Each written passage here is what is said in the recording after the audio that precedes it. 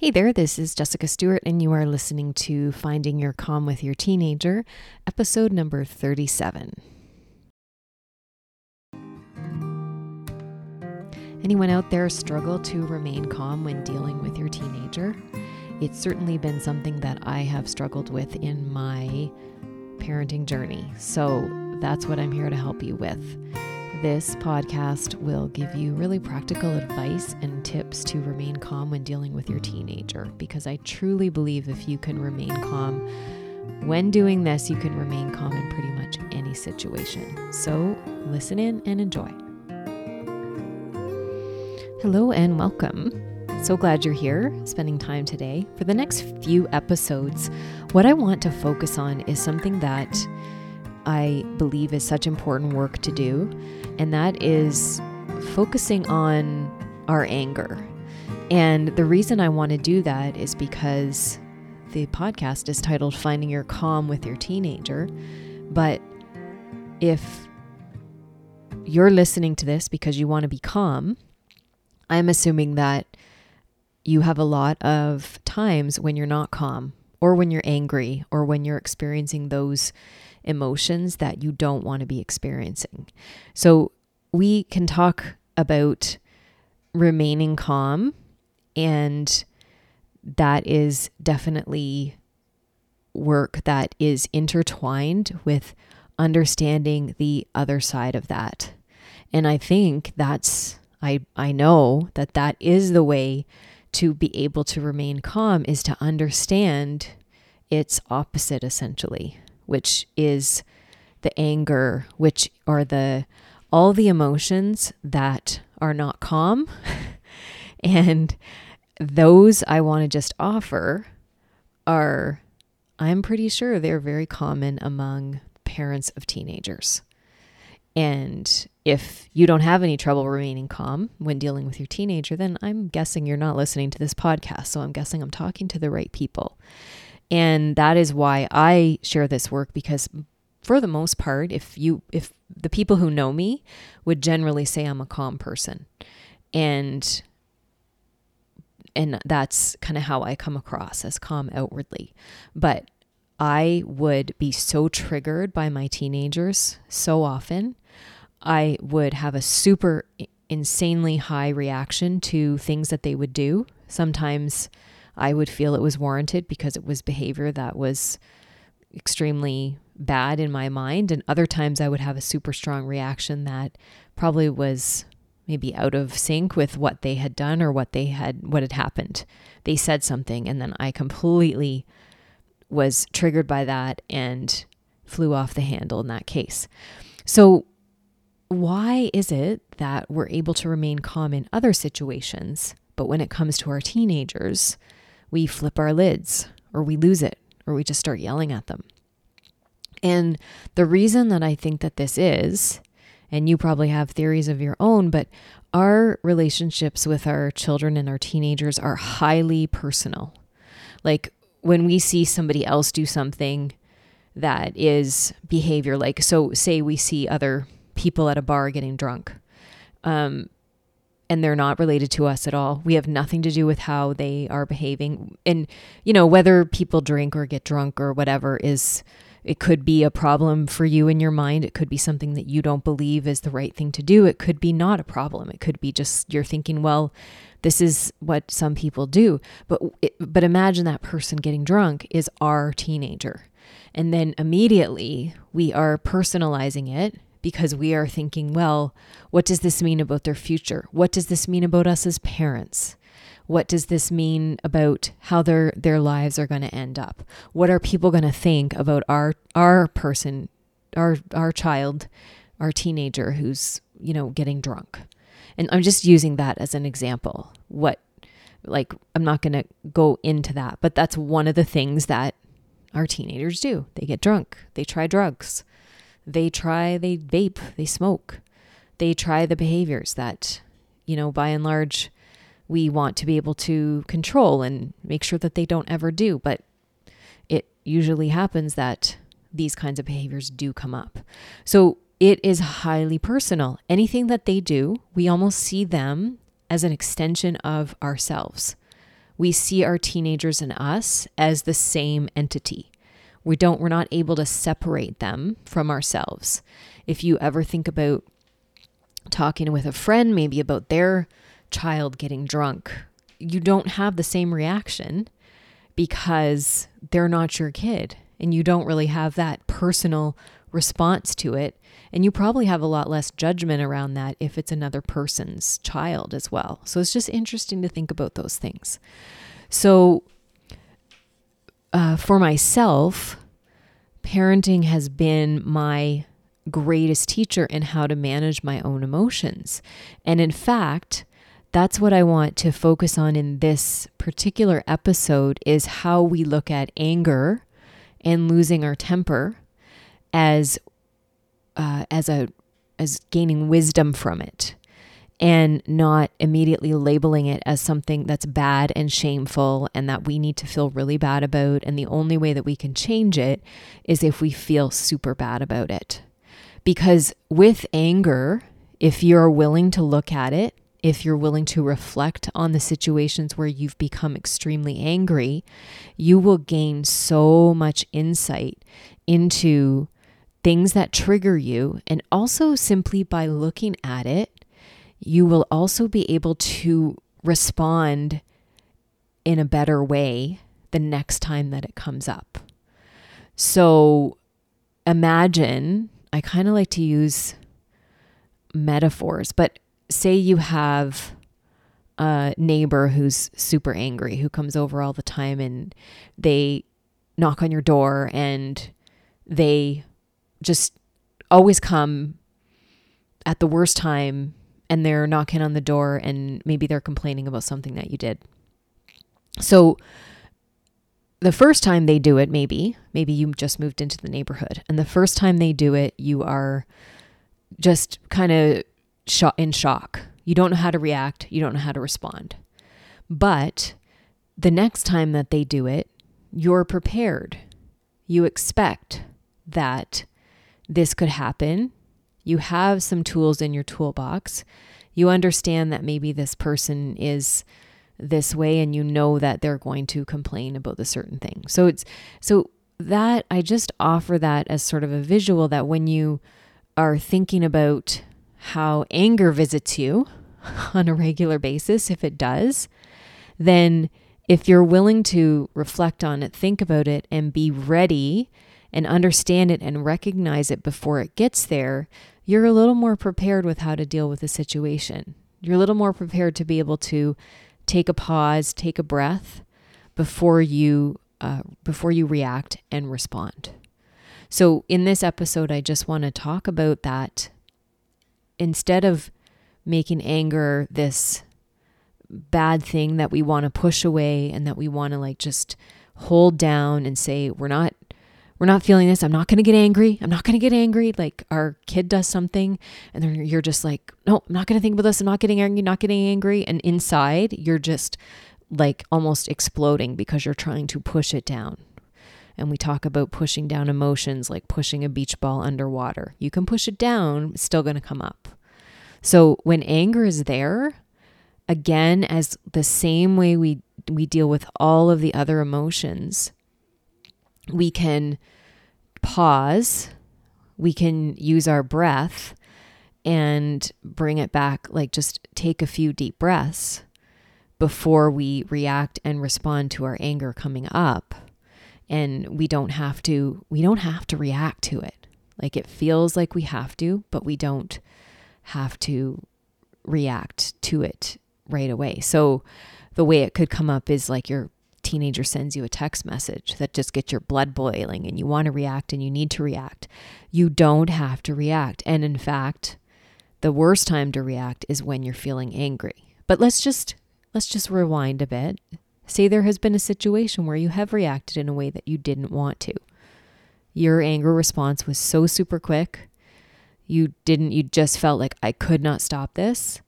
And it just happened before you knew it. Everybody was yelling, things were getting thrown, people were slamming doors, and it was just a mess. So that happens, and that's common. So no no judgment. But when you look at those situations, first of all, you're going to reflect on it and notice what actually happened. So the actual factual circumstance of what happened without any thoughts about it at the beginning. So we're just reflecting on this. We're looking back at a situation. So you can think of that right now. You may want to write something down, but what actually happened. So let's choose an example of my teenager called me for a ride because he was too drunk to drive. Okay? So and then that was the situation. And you can then have your thoughts about it. And you can see that there's some different thoughts you could have here. One person could have a thought, that's amazing. He called because he didn't want to, he knew it wasn't safe to drive. Or that's amazing that he felt like he could trust you. Another person could have the response, I can't believe he got so drunk that he wasn't able to drive. Like, there's many different thoughts you could have here. So let's say you had that anger response, then likely your thought would be more like, I can't believe that, like, he is so disrespectful to me because he got drunk and knew he needed to get the car home, but didn't. So I'm not telling you what is the right way to think in this situation, but if you got angry, it was likely something on like the last thought that I just offered.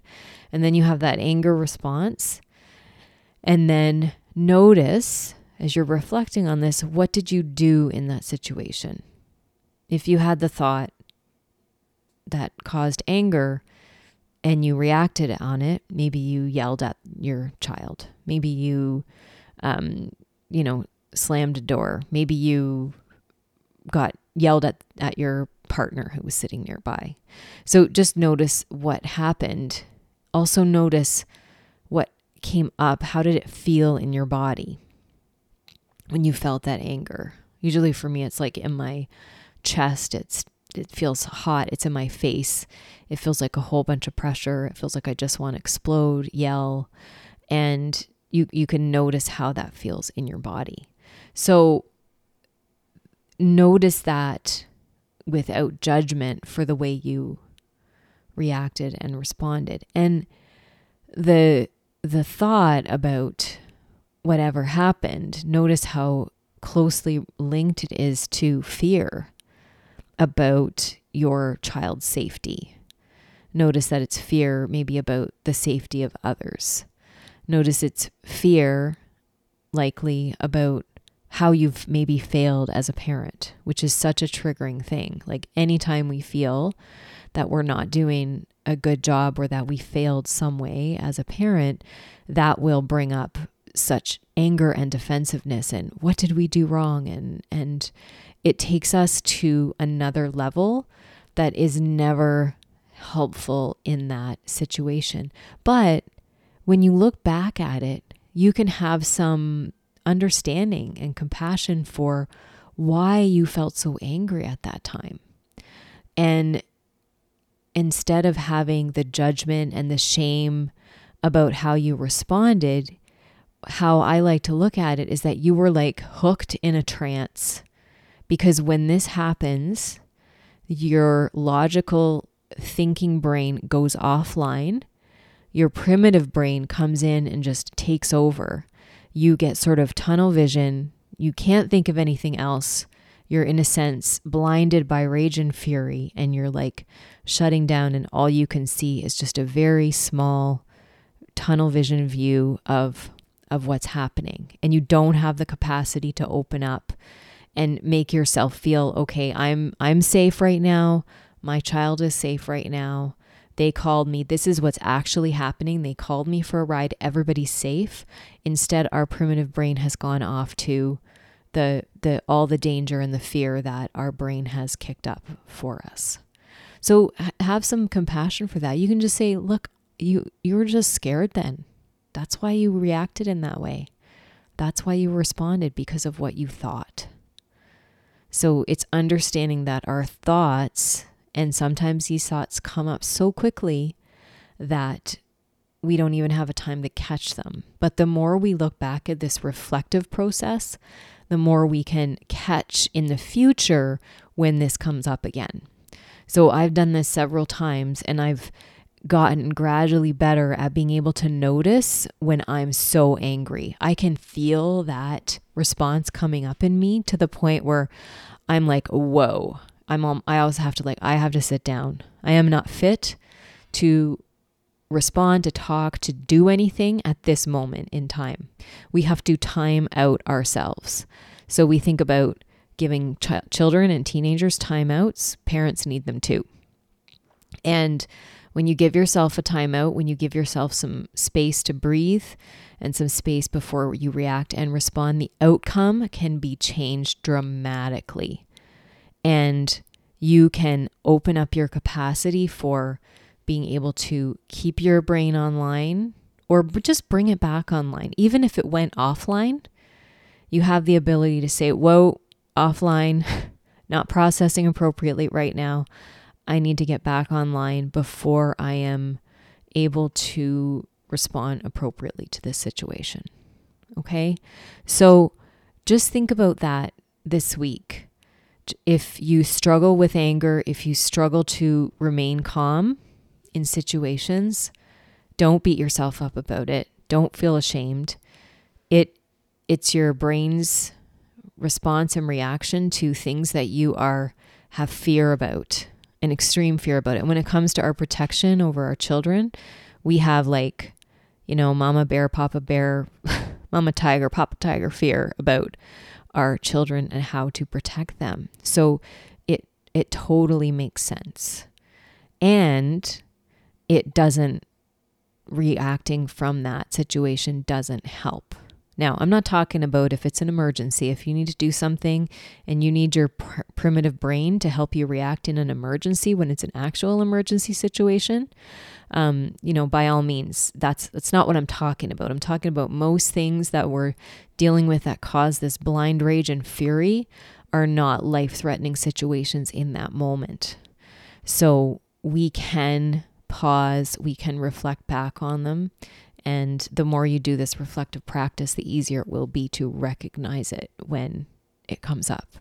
So I've done this process for myself several times because I was so tired of getting so angry all the time and realizing that it wasn't working for me. And so I know that I was able to do it, and I know that you can do it too, for sure, 100%. So just start thinking about it this week with some curiosity, with some non-judgment about things that have happened or come up for you in the past. And I really hope that you found this helpful.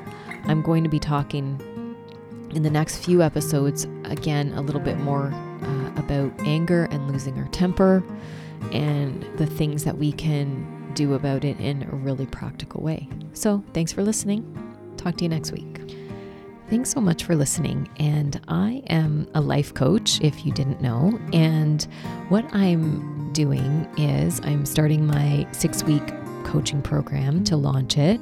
And I'm actually looking for some people to go through it with me for free.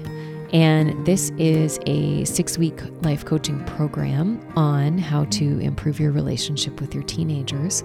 And I'm really looking for some people to be part of this program with me, to help me refine it. And I know that I can help you and get you to a place where you're feeling better about your relationship with your teenager, you're feeling more confident with your parenting, and you are knowing how to manage your emotions. And working one-on-one with me will help you with this for sure. And I would be so happy to work with you and offer you this amazing value. And you would pay me with your time, and I would be so grateful for the opportunity to coach you if you're interested. So I am going to leave my email address in the show notes, and if you are interested in a space, please feel free to email me and we can talk about it and jump on a call and see if this might be something that you would be interested in doing. I absolutely believe that this coaching that we have learned has been the best thing for me and for my relationship with my teenagers first and foremost, but all of the relationships in my life. And I know for sure that I can help you achieve this as well. So I can't wait to hear from you.